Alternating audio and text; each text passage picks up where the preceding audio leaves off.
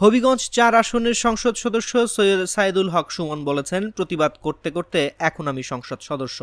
আমি বিশ্বাস করি ফুটবলের গণজাগরণ শুরু হয়েছে। আমার যতটুকু সাধ্য আছে শুধু আমার এলাকার নয়, বাংলাদেশের ফুটবলে উন্নয়নের জন্য কাজ করব। জামালপুর পৌরসভা ফুটবল একাদশের সঙ্গে ব্যারিস্টার সুমন ফুটবল একাডেমির এক প্রীতি ফুটবল ম্যাচ খেলার শুরুতে আলোচনা সভায় এসব কথা বলেন তিনি।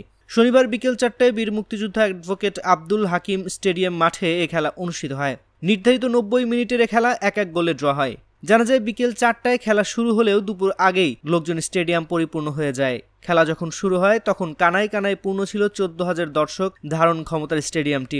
জায়গা না পেয়ে বাইরে দাঁড়িয়েছিলেন অনেকেই। খেলার প্রথম অধ্যায়ে ১ গোল করে জামালপুর পৌরসভা ফুটবল একাদশ। হাড্ডাহাড্ডি খেলার শেষের দিকে সুমনের গোলে খেলায় সমতায় আসে। খেলার নির্দিষ্ট সময় শেষ হলে খেলার ফলাফল ড্র হয়। খেলায় প্রধান রেফারির দায়িত্ব পালন করেন সরওয়ার হোসেন শান্ত। ধারাভাষ্যকার হিসেবে দায়িত্ব পালন করেন সোহানুর রহমান। খেলা শেষে দর্শকদের উদ্দেশ্যে ব্যারিস্টার সুমন বলেন, জামালপুরের মানুষ খুবই অতিথিপরায়ণ। ফুটবল খেলা দেখতে এত মানুষ আসছেন। ভবিষ্যতে যেন এ ধরনের খেলার আরও আয়োজন করা হয় সেজন্য সংশ্লিষ্ট ব্যক্তিদের কাছে অনুরোধ জানান তিনি।